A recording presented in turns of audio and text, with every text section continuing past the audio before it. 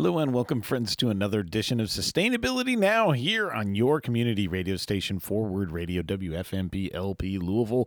We're broadcasting to you from high atop the historic Hayburn Building at 106.5 FM and live streaming wherever you are in the world at forwardradio.org. You can always tune us in live or archived via our podcasts on SoundCloud, which are all archived for you at forwardradio.org. And while you're there, click on Donate and support keeping our station on air. We are listener sponsored, so if you like what you're hearing today and you recognize that you can't find it anywhere else on the dial, well, then we need your pledge of support today. And for $20, you could sponsor this entire day's broadcast. How great would that be?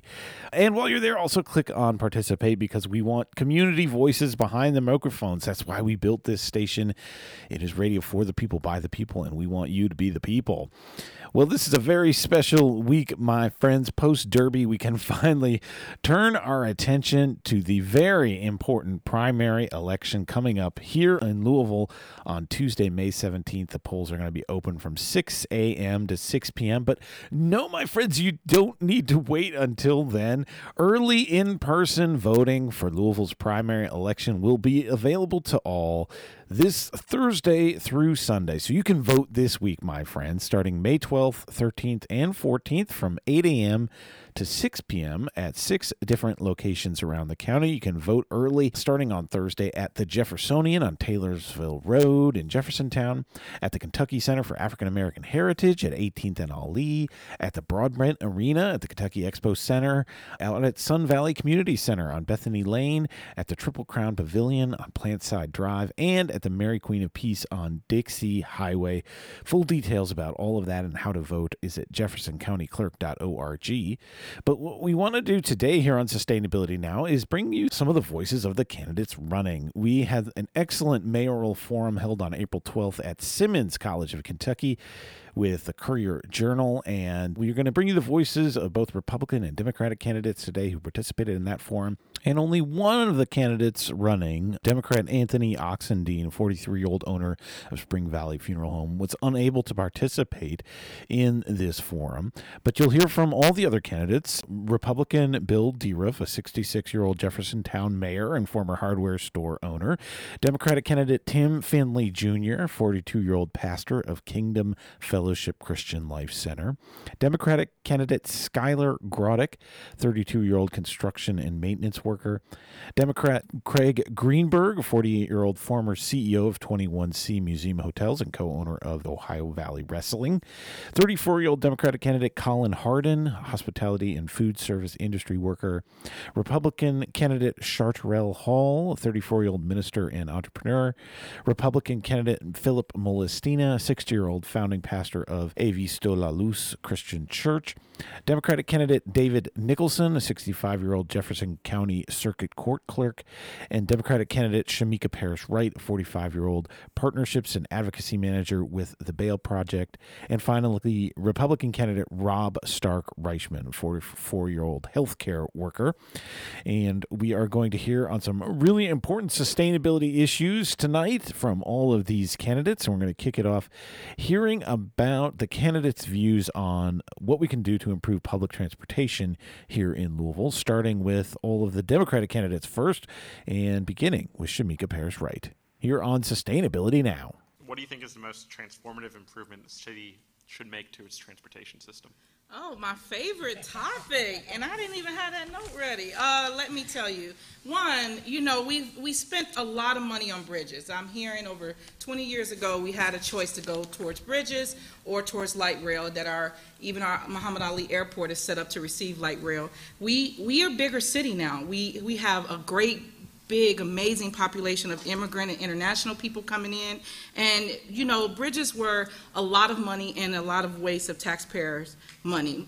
So we do need to improve TARC. I've put in my plan about improving TARC routes and starting with the TARC 3, making sure those services are adequate for seniors and the people that need them. Free fare months. I know Brother Finley says every month, but we need to make some money, so free fare month so people can plan to take TARC, because really you don't plan to to take TARC. You only take TARC unless you absolutely have to. Make sure the stops are better, broadband, Wi-Fi. Make sure people can charge and go, bikes, shelter, bringing all of those up so TARC is a viable option. Making more walkable communities and places where TARC can connect to some type of railroad transit. We need that bad. And then, pay TARC drivers well, connect TARC to tourism all over our county. I think that the transportation issue can actually bring us more together as a city and a county if we get that right. I don't want to run around the whole county, but I will ride a railway or I will ride TARC if we had it ready. Thank you.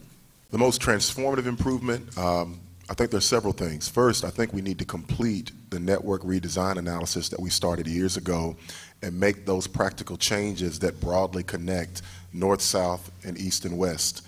And I think we have to create from that micro-transit solutions and partnerships with employees to really unlock the potential of these different areas that can't get to particular neighborhoods. This is I think we have to have Tim a smarter Finley use Jr. of our resources. And I think we have to be more responsive and recognize that youth today may not ride the TARC because of narratives that are, again, old. I think we have to make riding the city bus something that is trendy, something that is cool, and so to speak. And I think we can do that through the proper use of all the ways that we create these kind of narratives. But I agree with Shamika. I'll agree with what's also been said. I think I'll give Skylar a Braddock, realistic, Democrat. practical kind of point of view and a more fanciful one. The practical one is I think TARC should be fare free, and I think the service should be improved. During when it's cold and rainy or when it's very hot out, there's bus stops that don't have shelter for that. It's kind of an inconvenient service to use now in inclement weather, and it's hard to predict, like we said, because the lines aren't digital on your phone. Though if we're going to develop in the city and we have the money to do it and some vision, I think light rail would be an excellent way to do many things. One of them would be to create, there's a saying that rooftops follow railways. So in our underserved or neglected communities, if you build a station there, they tend to have economic developments grow up from around that. TARC routes can change, but rail stations won't. It'll also help with sustainability initiatives, which is a big issue for a lot of people. The amount of CO2 that cars release is a huge problem for our city that's spread out along a wide area. There's a lot of commuting that would be cut down with rail, and so that would be my answer. I think we need to make TARC more convenient, make it fare free, and if we're going to go think big, let's think about rail and how we can use that to rejuvenate some of our communities. Democrat Craig Greenberg coming up next. Well, just as Shamika said earlier, I think some of the other candidates have read my notes here. So I think this is one of the many issues that I think you'll find all of us up here tonight are in close agreement on. Yeah. I agree that we really should be focused on light rail. We need to focus on, as Shamika said, right now folks might just be taking TARC because they have to. I hope we can change that so people are taking TARC because they want to, because it's a cleaner, greener, and healthier solution, and it gets you well and in a very economical way from point A to point B. But I think, once again, I know I've said this before tonight, we have a once-in-a-lifetime opportunity to do things that we never thought we would have the money to do here in Louisville. Because it's not just the American Rescue Plan, but it's also the federal infrastructure plan that has been recently enacted, where there are hundreds of millions of dollars available for investments in things like light rail. So I think, let's think about transformation, and let's make light rail a reality in Louisville. Let's connect, as Shamika was talking about, the airport to downtown. Let's connect, as Tim was talking about, the west to the east. And let's just not unify the city around common goals and values and aspirations, but let's literally unify the city through transportation. And we can do that and bring people together. People can get to jobs, they can socialize, they can go out. There'll be so many opportunities. If we have fixed line development will sprout up around that. We'll have dense, walkable, clean, green, walkable neighborhoods. That is the way that I think all of us want to live. I'm going to agree with everybody who said free fare, because they absolutely should be free. And Colin as far Harden. as the TARCs are concerned, they are not designed, let's say, efficiently. Like, I've had to take TARC before myself, and you have to take a TARC from Preston. To get to Preston, you have to go all the way downtown and then back the other way. Mm-hmm. And that's just, it's counterproductive. I would hire my administration would hire a whole new set of TARC drivers who will be paid fairly, because that's really all it needs. It doesn't need funding. People need to get paid fairly, because as long as wages stay stagnant, nobody can get pay raises. That's why cops don't make any money. That's why TARC buses don't make money. That's why we have a jail that is underfunded. It's like, we need to pay people. That's it. Like, you don't need to make it cool. You don't need to, like, make it hip. You just need to pay bus drivers, or pay. Thank you. I mean, but I mean, it's a cool idea. Maybe we should get, them painted or, like put a cardinal on some of them. But, we could, you never know. I mean, I mean, that would actually go a long way. And so, yeah, that's my transportation mission. We have to stop sharing our notes. I think we're all sharing our notes, but This is clearly David Nicholson. infrastructure and transportation are critical elements in the community's economic growth and really the quality of life. And I've been a huge proponent. I know TARC firsthand, having spent many of the years working down at TARC. And we're behind in the development of a transit system that really meets the needs of our workforce and especially underserved areas of our community. Need better access to public transportation. We've said that, you've heard that. We need more routes and longer hours. So as you look at national surveys and users of public transit, the access and hours availability are critical as a means to get to work, and frankly, as we do a good job, we have to invest in expansion. We have an opportunity, but we have to be very aggressive to going after the federal infrastructure and other grant funds to help fund an expanded public transit. We must connect with light rail from all aspects of tourism, education. We must connect downtown to Simmons, to the University of Louisville, Spalding's, on to the Kentucky Fairgrounds, where there's an unbelievable opportunity forthcoming with the General Assembly having invested $200 million, and then to our airport. So as we bring our individuals in to enjoy what Louisville has to offer, let's put them on light rail and be a modern city. I get a lot of calls, I say a lot, because I take care of my grandmother who's 77, and a lot of people in her building, and also some ministers and pastors and elders in my church. This is how Republican horrible TARC 3 Chartrail is. Hall. It's been so many meetings. I think it's one going on right now, actually, that I was invited to by Reverend Mays' brother. But I believe there's a universal mobility program that has to be put into place, where the transportation that we have in the city that goes from TARC 3, that goes from TARC to any public transit, is on one accord and affordable based on from the city. We should be eating all of that, understanding that we have to take care of the elders or those who are not able to have their own transportation. We have to be able to eat those costs so that they can get to work, so that the economy can keep moving forward. If people cannot get to work, if people can't get there and they don't have any trust, or they're just left and just dropped off, it's what we're going through right now. And so we need more efforts, we need more funding, we need more attention, we need more who care, focusing on the transportation in the city, which currently we do not have at this time. I know that we talked about a lot about this year. There's Philip been talks about in Molestina. this campaign of just making TARC free, with the argument that only 15% of the fares are used to fund all the budget. But I'm more for dedicated bus lines. There's a lot of places, for example, like the zoo, like Kentucky Kingdom, other ones, UPS, where young people could work. But when you talk with them, I talk with them in the community and talk in the church. Why don't you go work there? I can't get a ride back home. So you should have those free, dedicated bus lines to those places so the young people or other people that maybe elderly, like Chartrail was saying, that need to get to grocery stores, get into those places that they need to, so it's either food or jobs they get to, and that makes sense there. One other thing, too, that I found out recently talking is Louisville has over 45 different immigrant nations in our city that represent almost 120 people groups.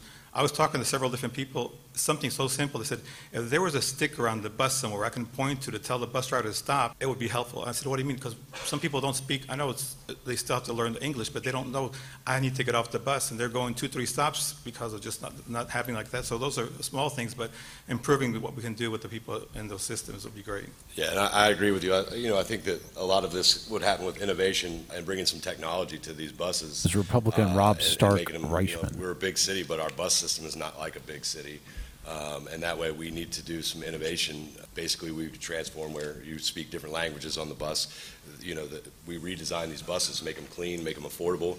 And I think technology will obviously enhance these and make them more secure. People will be able to find out when these buses come, when they run, different modes of transportation that they could actually use. That would also work with just regular downtown as far as putting street lights that are, advanced in there and have AI technology. That way it reduces some traffic jams. It, reduces the risk of crashes. So police officers are more informed with the information they get, but also visitors from out of state, out of town, and people locally, find out where you need to park, what spot's open, and what bus is running, when it's running, where you are. So I think innovation and technology is definitely a key to it. And Republican Bill DeRiff. One advantage of being mayor of the largest commerce in this park in this state with over 38,000 employees and 1,800 businesses, we have to look for innovative ways to move our employees.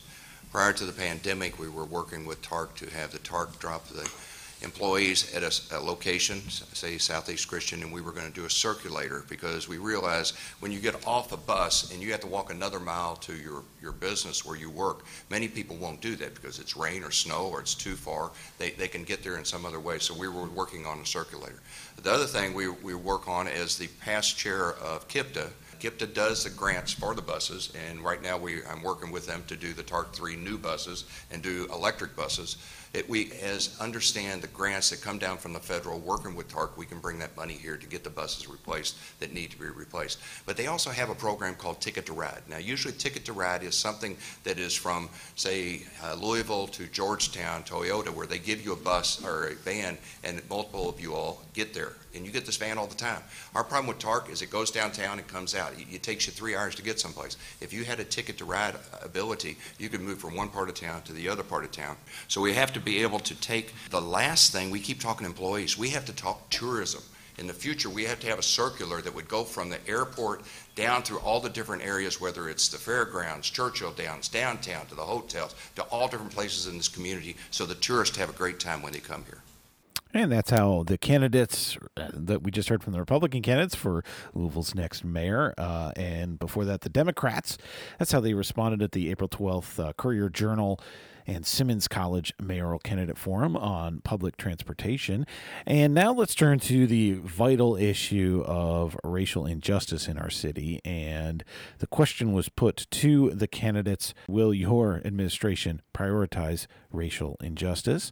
And first, we're going to hear from Democratic candidate Colin Hardin, that 34-year-old hospitality and food service industry worker, here on Sustainability Now. Yes, of course, racial inequality will be something my administration tackles, rights that need to be wronged. But the race inequality is only part of the overall inequality, which is equality of the working class. I mean, black people suffer from it just as much as white people do at this point. So, along with my reprioritizing the police to no longer arrest people for drugs and focus on violent crimes, the people in jail and drugs will offer diversion programs so that they can get out and learn the trade. Trades like restoration, building, like plumbing, electrician, things like that. Now, once we stop the police from, policing black neighborhoods for nonviolent drugs, and we get them out, the communities themselves will begin to heal. They won't have the constant threat around them at all times. And as by lifting the working class, it's going to lift the black class just as much. Like, think about it. The inequality wasn't there 60 years ago. I mean, and during the 60s, black people made money, white people made money. But then the attack on the working class is what then brought us to where we're at now. So the status quo of, only put money into one side of things hasn't got us nowhere. Whether it's, white people or black people, skin color matters as much as hair color. Our color. And while we have to make up for some things, that's how I would do it. Well, a city's ability to attract and keep talent should be one of Louisville's top economic goals. This is David It Nicholson. should start with inclusion and diversity, and it must be intentional and action-driven. So I'm proud to say that one of my very first goals after I was elected Circuit Court Clerk was to diversify our staff of over 300 team members. We now have one of the most diverse government offices in the Commonwealth of Kentucky. For generations, government and institutional policies, practices have excluded many individuals from opportunities to follow their dreams. So many of these institutional policies created outcomes of lower education attainment, lack of training, and few career opportunities. So we must make inclusion part of our economic development discussion and mission.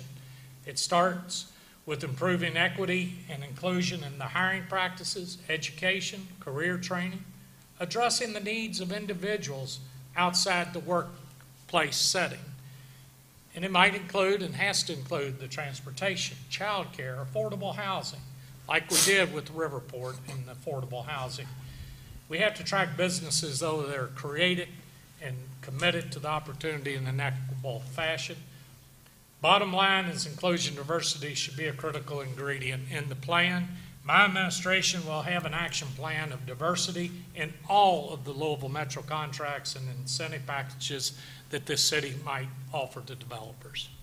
And now, Shamika Parrish-Wright. So the reason why I'm running is so that we don't get more of the same. I respect Mr. Nicholson. I have to work with Mr. Nicholson in my professional career. But also personally, there's people on Mr. Nicholson's staff who's been there more than 20 years who have been suspended for racist actions, racist words, and people who get government assistance because they're not paid well. So when we talk about diverse and accountability, I am the only candidate that's been working on that for over 25 years in the nonprofit sector. I plan to have a transition team and an accountability team throughout my term to check in every month and quarterly to make sure we're meeting our racial equity plans. I'm tired of all the talk and what sounds good on TV, but what plays out when you work in those places and when you have to access those places for resources is something totally different. I'm also running because I want to get in and stop the nepotism that is happening and has corrupted our city, and that continues to do that as people are trying to buy their way into our mayor's seat. It is time for a people's mayor that's going to bring those changes. No more of this one-dimensional leadership where it's about who you know or who your grandfather is. It's about the work you're putting in. Anybody that wants to keep their job should be able to show how they're enacting the racial equity plans quarterly and monthly in hiring practices and the way that we pay people. We have to take care of people, and we have to represent the whole community. I mean no disrespect, but this old way of doing it has to go. Thank you. And now Reverend Tim Finley, Jr. Well, I want to answer the question directly, but first make sure that all the candidates understand that racial inequity is synonymous with fairness and justice. You cannot have fairness and justice if you don't correct the things that are causing injustice and unfairness. So the first thing we have to do if we're going to have a more racially equitable city is we have to reorganize the way Louisville Metro works. Under my administration, I will reorganize not only the flow chart, I will make sure that every single department is operating with an equitable lens. It starts there. I will make sure that every initiative that is coming out of Metro government is operated with an equitable lens.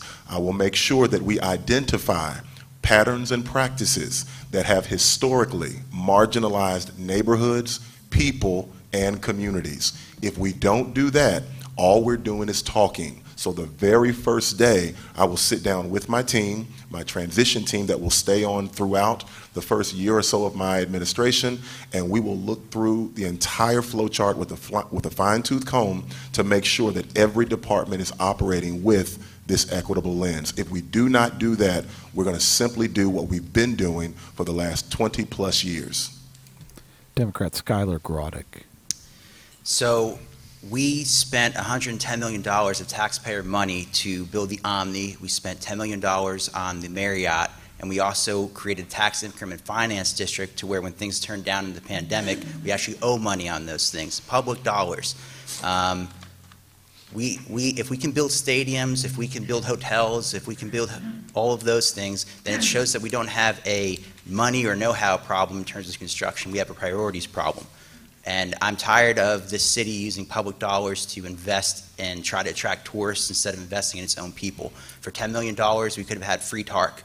That's how much it costs to fund TARC fairs. I mean, make it fare free. So we could have had 10 years or more of free TARC if we hadn't invested in the Omni. One of my main campaign platforms is to end food deserts. Again, to Tim Finley's question to us, I don't like to focus on race specifically because I think it's divisive, but we can't deny that we do have a history of systemic racism and Jim Crow and redlining. that's hurt our community. So there's a correlation between race and class, but it's very clear, regardless of that we have some underinvested in areas. If you have to spend more to go to get less healthy food and drive longer, you're paying more as a person who lives in that community. You're not getting the benefits that everyone else has. So we're more than Frankfort Avenue, we're more than Bardstown Road, we're more than the Highlands. Let's take this know-how and take these dollars, which we have plenty of, both of those things, and start investing back into our communities that need it the most, who have been neglected. And now, candidate Craig Greenberg. I think we all agree that addressing racial inequity in this community, in this country, is long overdue. We need to close the wealth gap. We need to close the health gap. And as mayor, I expect to be accountable for doing both of those things. We have a once-in-a-lifetime opportunity right now. $388 million is coming into the city from the federal government. Some of it's already been committed, but not all of it has been. We need to focus that on areas of this community, on people that have been overlooked due to systemic racism for my entire lifetime, for your entire lifetime. Investing in people, neighborhoods, and infrastructures, in ways that will close the wealth gap, that will close the health gap, and will address racial inequality. Things like housing, not just affordable rental housing, but also for sale housing, giving people opportunities to own homes and start creating generational wealth and to accumulate wealth for their families and also have a safe foundation to call home. Local grocery stores, healthcare facilities. We just had an announcement here in West Louisville about a new hospital, the first time in 100 years. That's great, but it's not enough. We can and must do more. We must ensure there's a black-led bank. We must support more black-led nonprofit organizations and foundations. We must invest in black entrepreneurs and black businesses, and we need to ensure universal pre-K is a reality so that every 3- and 4-year-old child, regardless of where they live, regardless of what their economic situation is, has an opportunity to get off to a great start in life. Yeah, I believe that from the most of Republicans, my policies will starting impact with Rob racial Stark inequalities, Reichman. basically by overcoming structural racism. You know, I don't accept the story that America is and always has been racist to the core. Instead, I acknowledge the ways that our government has failed and continues to fail minorities.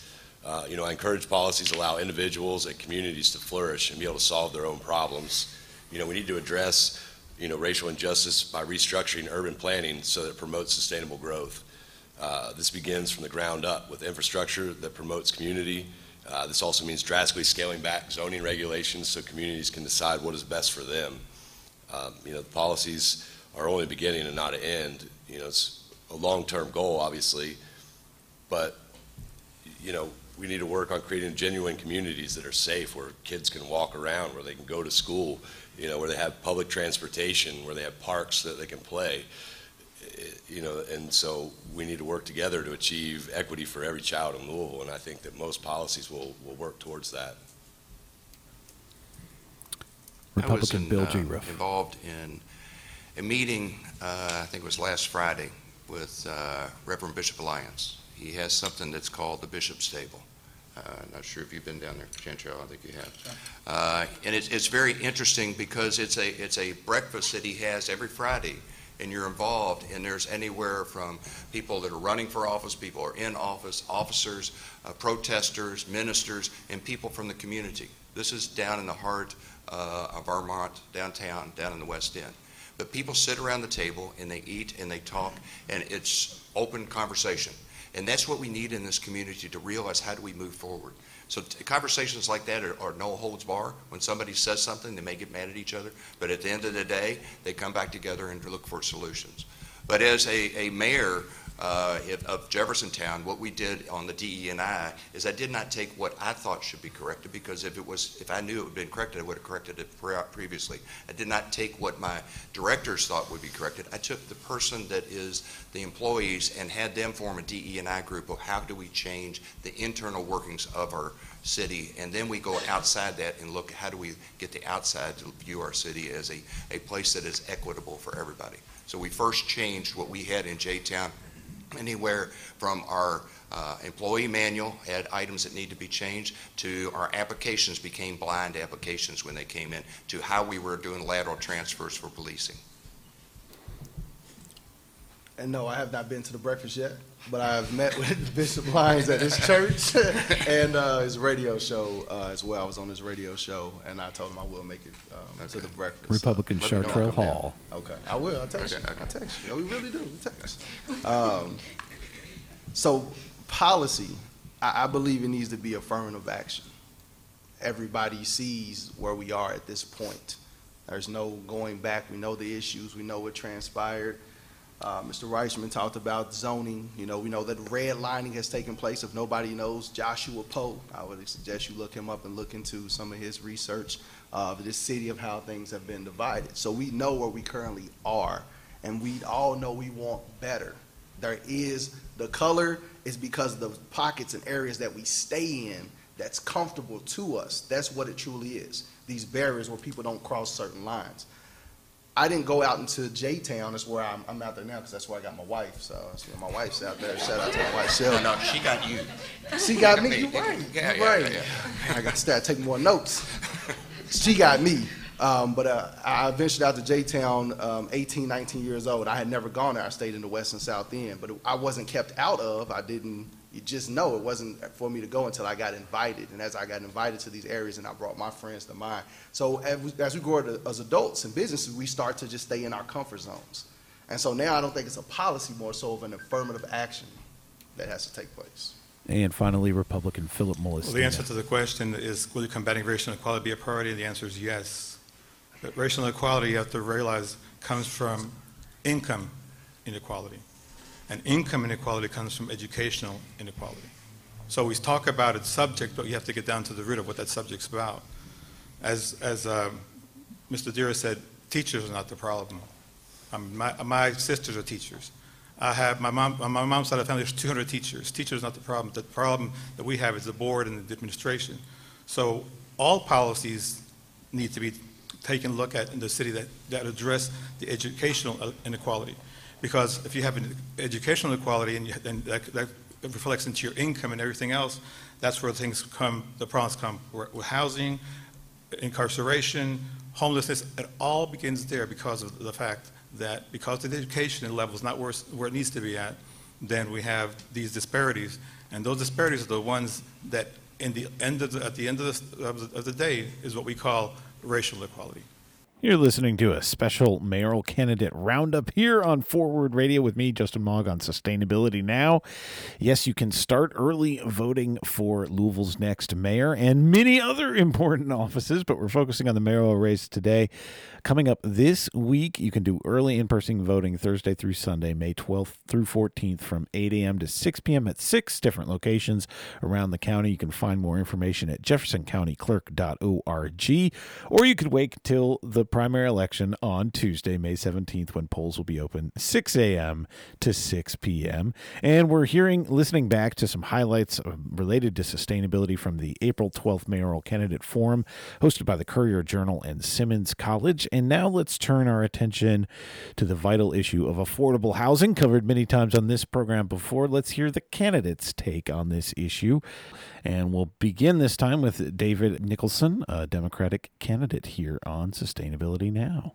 What would you do to bring affordable housing to areas throughout Louisville and not just in the areas where they traditionally are? Yeah, that's a very important question, and one that I'm proud of our local developer that announced yesterday about wanting to bring an additional 2,000 units online. But as we look at the $89 million that the American Rescue Plan funding that was proposed by Mayor Fisher, approved by Metro Council, yes, long overdue.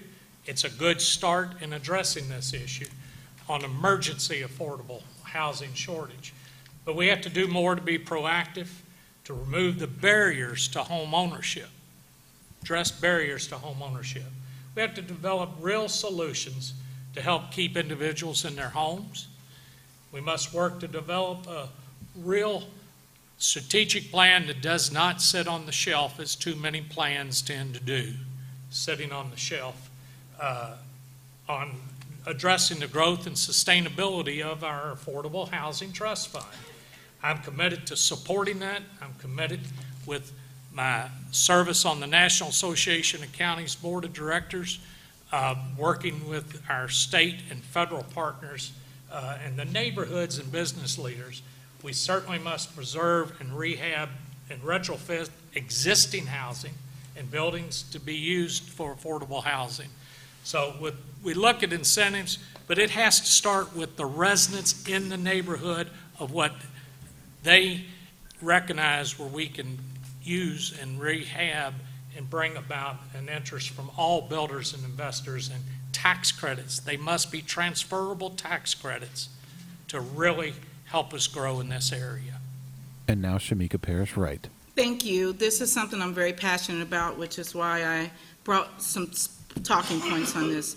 We have to remove the red tape. Our metro government has a lot of red tape when it comes to affordable housing. But I was also a part of the Housing Action Team that helped bring the Affordable Housing Trust Fund about. I'm also on the Homeless Coalition Continuum of Care Board as the only person, and I sit on that board with some people who are developers and millionaires that has been directly impacted by houselessness. My family, my children graduated, some of my children graduated JCPS while we were houseless. So we have to do what we say we're going to do. I want to work with owners, with businesses, with Louisville Metro Housing Authority, developers to deal with our problem together, and we have to deal with the transparency and the red tape. And let me say this clearly. The only reason to create a TIF is to hide where taxpayer money is going. Everything you do in a TIF you can do through regular budgeting processes, which is done in full view of the public. I want transparency, and we deserve that now. A TIF often hides the most important elements of the budgeting process behind closed doors, where real estate developers, corporations, business ally elites, and others hide that from City Hall and to the fate of the neighborhoods that are impacted by those. And if I talk to somebody on Broadway and they can't tell me that something that has a 20-year implementation, they can't tell me anything about it, then that means this is not being done to help them. You simply cannot be for a TIF and transparency at the same time. We have to have clear, true accountability for this, and we've had too much inaccountability. Thank you. And now, so I want to thank Finley, those who are asking the questions and how you all have somewhat deviated from what we had in our notes. So I'll answer what you just asked, and that is about the neighborhoods. We don't just have an affordable housing issue. All of us have plans for the amount of houses that we want to build. We're going to talk about AMI and how we get it done. But in Louisville, we don't just have an affordable housing issue. We have a segregated city issue. And you have neighborhoods that do not want affordable housing because of ignorance, because they don't know what affordable housing is.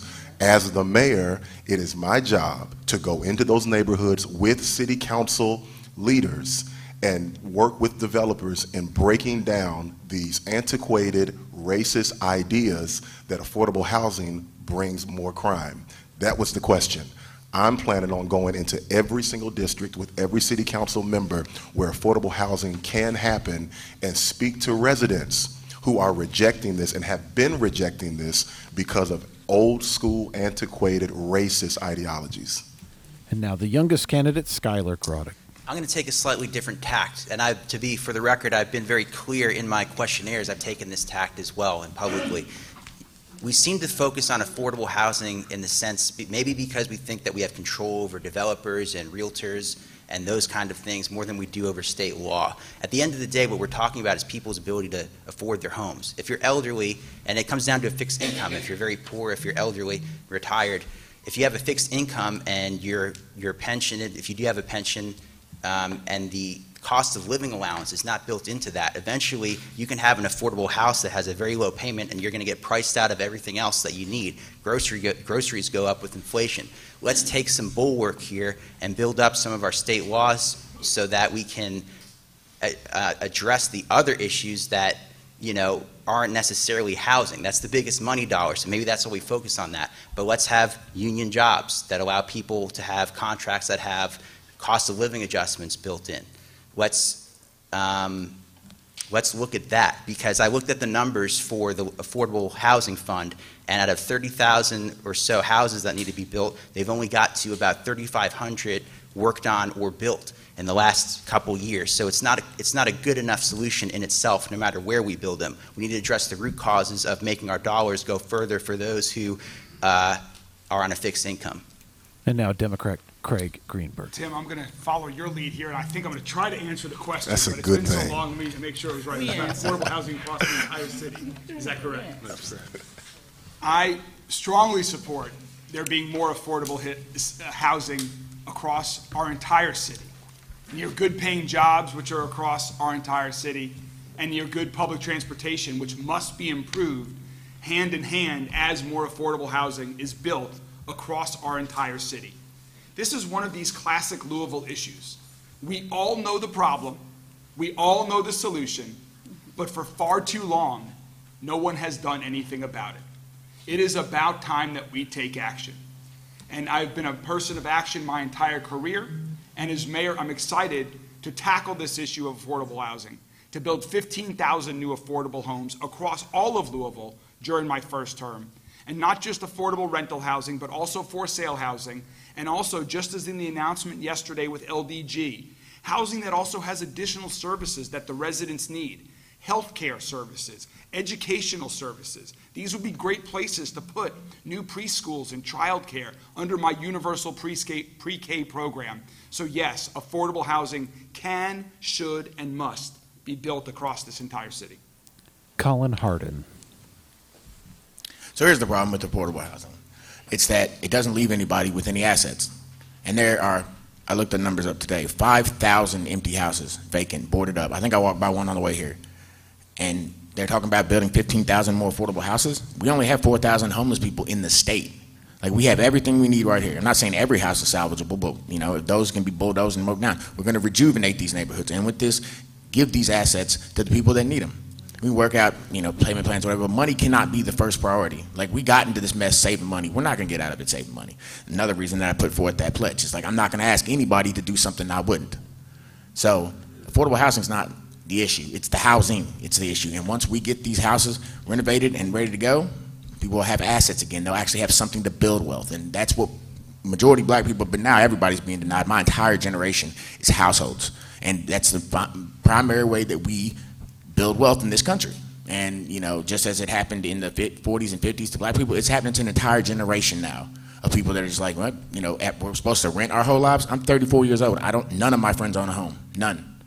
And that's not because my generation just decided to be lazy. It's because every bit of money was siphoned from our communities by our so-called leaders. Well, we just had an announcement yesterday. Republican LBC Bill is Deaver. putting 12 different packages together to bring affordable housing to Louisville. But that is fantastic. It's places that are scattered different parts of Louisville. The thing we have to watch, there's two that they're putting out in Jeffersontown, one on Billtown Road, one on Taylorsville Road. That is great, but we're putting them in areas where they're not on bus lines and there's not services, our grocery stores, our government availability. So if you're putting a person in there that does not have the ability to get there, you have to put them in areas to where they have the ability to get there. The next thing we have to do on affordable housing is one thing, we have a one-time shot right now. We have all the money that's the ARP money, and we should take $100 million of that, invest it into affordable housing. And when I mean affordable housing, it's attainable housing. And attainable housing is a little different, and we should build houses for these people to live in, to own, so they can get generational wealth. If we put people in apartments, we're not doing the same thing as we are if we work toward generational health. And when we do that, we build a house to start with, a second house, and a third house. So they both can do different parts of the area of the county, but they also can be proud of the place where they're at, because not everybody wants to move out of the neighborhood that they love. A lot of times they want to stay there, but they want to have the ability to move up and gain generational wealth. And from that, we have a one-time shot right now to do it with that $100 million. Republican So I'll Chartrell start Hall. with the west and south end before bridging out, because I answered a question on the Sustainable Living Council in regards to this, of how do you show fairness of those with the need and then those who have the businesses or the economic development piece. How do you bridge that gap so it's not a one-sided? There's a lot of abandoned homes right now. The way you make it work is by the city garnishing the lots. You encourage those in the economic development realm, but they have to reside in Louisville, because we're letting too much outside influence come in and too many people that's not here just buy up and do whatever. They have to be here. Then you create the energy efficient home to continue to move forward with renewable energy. Then we're able to create these units for people to be able to move in for the affordable housing. That's the first thing. in regards to other areas, you have to meet with the council and with the people in other areas to get them to understand. I was just in Anchorage speaking yesterday. Yesterday, right? Mm-hmm. Yeah, we were there yesterday. And Anchorage is the beautiful, #1 place, best place to live, beautiful. But in diversity, the grade rating is a C. And it's just because, going back to, you grow up there, you live there, this is where you are, not because we're trying to keep you out. So you have to meet, I believe, with each council, because I met with them and talked with them and everything. Great conversation. I was like, man, this is awesome. I need to move out here, right? But you really have to meet people and meet with the council and meet with people in their areas to get them to understand that this is a need that we want to encourage for everybody to have the opportunity to move forward and progress in life, as Bill stated. Republican Philip Molistino. Well, this question, thank you, Mr. Gurr, for that question, is a question that we hear a lot about, obviously, in this campaign and in the city. But I don't think we realize how big of the problem we're talking about. We're talking about 31,000 homes, $3.5 billion. Right now, the city has $40 million that can build 350 homes. I agree with Mayor Zariff, put $100 million in there, 700 homes. We're not even close to it. So this is a problem that's severe. It's a problem. We're glad that the development is coming up that was announced yesterday that bring another 1,000 homes. We're still really behind. So what has to happen is we have to look at something, as we're saying, immediate. We need to look at urban areas that perhaps have zoning that they can build. So other cities have done this, allow them to build another apartment or residence in their garage. Those are quick solutions. And I agree with what Mr. Durr said. Put them in places, but not places where people have the access to. So I think that we need to look at the fact that it's a big problem. We need to address it in ways that are creative. And I go back to the same thing again, income inequality. Why do we have 25,000 people, homes sitting, waiting for homes? Because of income inequality. And finally, Rob Stark-Reichman. Yeah, and I think you say that, not just the West End and the South. So obviously there's a shortage of housing everywhere. So basically, housing values are going to go up.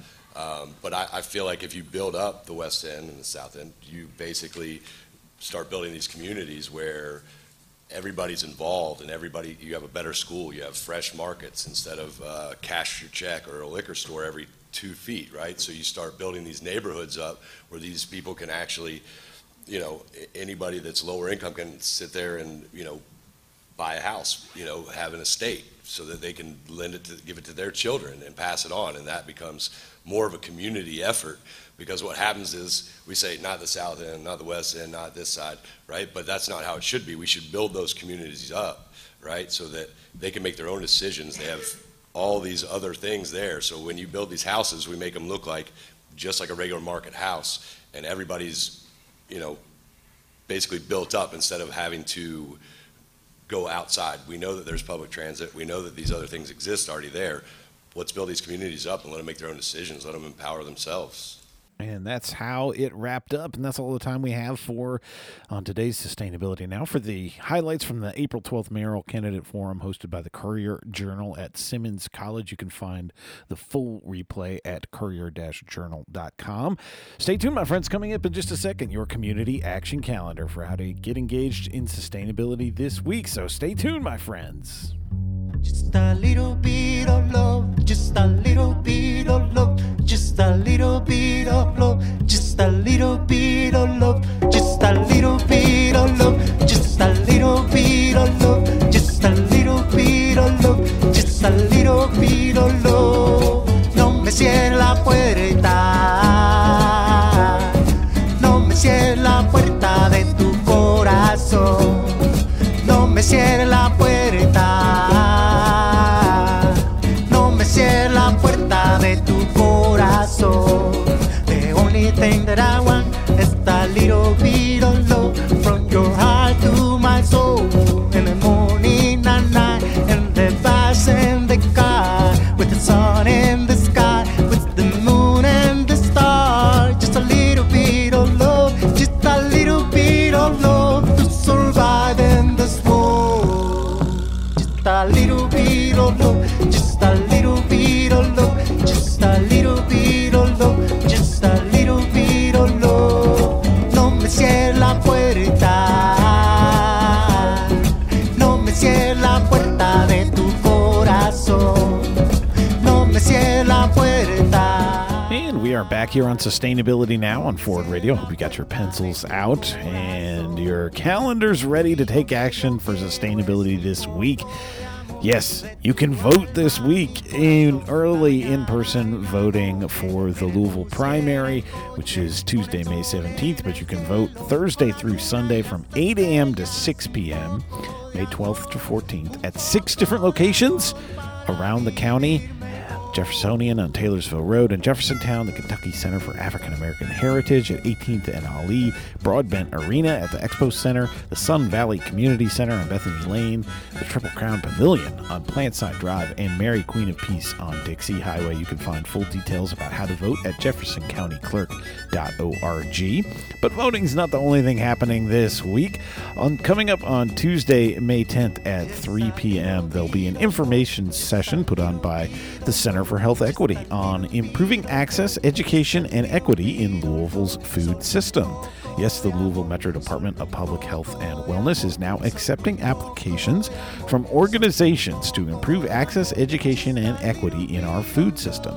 A total of up to $500,000 is available, which will be awarded to multiple organizations, with award amounts varying depending on the pool of proposals submitted. Applications that are selected will be awarded grant funding according to their proposed budget within their application, and the deadline to apply for this grant is June 5th. If you have questions about this opportunity, you can join the Center for Health Equity for a brief review of the opportunity and a Q&A session that's taking place this Tuesday, May 10th at 3 p.m. online. And you can find the link to join by going to louisvilleky.gov and searching for Equity in Louisville's Food System. If you click the first link you'll scroll down, you'll find the link to join the Tuesday, May 10th, 3 p.m. information session. Now, also on Tuesday, May 10th, coming up in the evening at 8 p.m., it'll be the monthly Streets for People Car-Free Happy Hour taking place this month at the Zanzibar at 2100 South Preston Street. This one will be more casual and less formal than our April meetup was. There'll be no agenda. That said, we'd like to have some focus on the Preston Corridor Plan, an effort that's still in its early stages and could use some organizing efforts. We've heard from a lot of folks who are interested in this plan but unclear about how to get involved, so let's use this night to get connected. Streets for People is hosting these monthly meetups at various establishments around town on the second Tuesday of every month at 8 p.m. And you can learn more about it and follow for future months at twitter.com/streets4peeps, P-E-E-P-S. Future dates are June 14th, July 12th, August 9th, September 13th, and October 11th, coming out this Tuesday, May 10th at 8 p.m. at Zanzibar. Now, coming up this weekend on Saturday, May 14th, Streets for People is also putting on a family fun ride at 10 a.m. on Saturday, starting at the Douglas Loop Community Center, 2305 Douglas Boulevard. For all you parent advocates out there who find 8 p.m. on a weeknight to be just a little too late, they'll be hosting a family fun ride this month, and they'll meet up at Douglas Community Center at 10 a.m., start out at about 10:15 for a ride to the Seneca Park Playground, and then head back to Douglas around 11. Non-parents are also welcome, of course. Just be aware that there will be children, and it'll be a super chill ride because there's a bunch of parents carrying children on their bikes. You can learn more at twitter.com/streets4peeps. Now, also Saturday, May 14th, I am so excited that the How To Festival is returning to the main public library right across the alley from us here at Forward Radio on York Street. It'll be 10 a.m. to 3 p.m. on Saturday, both inside and outside the building. After a 2-year hiatus, the library's How To Festival is returning to the main library this Saturday from 10 to 3. From learning how to be a circus performer to canning your own vegetables and keeping bees in your backyard, How-To sessions cover a range of skills taught all by local experts. This year's festival includes a mix of past favorites, how to do Tai Chi, homebrew beer, or grow delicious tomatoes, along with new lessons such as how to make tasty dog treats, perform modern dance, and create digital music. Other timely topics include how to plan a cross-country trip in an electric vehicle and how to buy and sell a home in a crazy market. And thanks to a partnership with Forward Radio's proud community partner, the Urban Agriculture Coalition, How To will once again feature 3 gardening tents and classes presented by Urban Ag member groups, including Kentuckiana Beekeepers, Wild Ones, and Master Gardeners. The How To Festival is free for all ages. Food trucks will be available, and we will be there. Forward Radio will be there live, broadcasting at a booth where you can learn how to broadcast with community radio. Don't miss it. Find out more at lfpl.org or join us this Saturday, 10 a.m. to 3 p.m. at the Main Public Library on York Street. And I also want to remind you that Louisville Grows' final Seeds and Start sale is happening this Saturday, May 14th as well, from 10 a.m. to 4 p.m. So you can stay through the bitter end of the How To Festival and still have an hour to catch the very last hour of the Louisville Grows Seeds and Starts sale, which is filled with your favorite and unique veggies, herbs, fruit trees, berry bushes, native flowers, and other gardening needs. Seeds and Starts are planted and grown with love by their greenhouse volunteers, and each of their over 100 varieties of plants are chosen for adaptability, biodiversity, beauty, and taste. Plants for any size garden or containers are available, and you can feel good about getting your locally grown, low-cost plants at Louisville Grows Seeds and Start sale, because all proceeds from the sales support their community garden grant program. Friends of Louisville Grows receive a 15% discount on sale days, and you can become a member or learn more about it at louisvillegrows.org. And again, the final Seeds and Start sale is this Saturday the 14th from 10 a.m. to 4 p.m. in person at the Louisville Grows Greenhouse, 1639 Portland Avenue. Visit seedsandstarts.org for more information. And finally, on Sunday, there's a couple things I want you to know about. On May 15th, from 4 to 7, there's going to be an Empty Bowls Hunger Benefit at the Highlands Community Ministry there at Breckenridge and Barrett Avenue. Tickets are available at the door or in advance at hcmlouisville.org. You can enjoy tastings of a variety of soups and chilies and vote for your favorite. Tickets include bread, fruit, dessert, and a beverage of iced tea, lemonade, or water. Locally crafted brews by Chimera Brewing and Vigrets will be available for sale. There'll be live rock and roll tunes by This, That, and the Other band. You can stock the pantry. They'll be accepting donations of canned soup for their food pantry.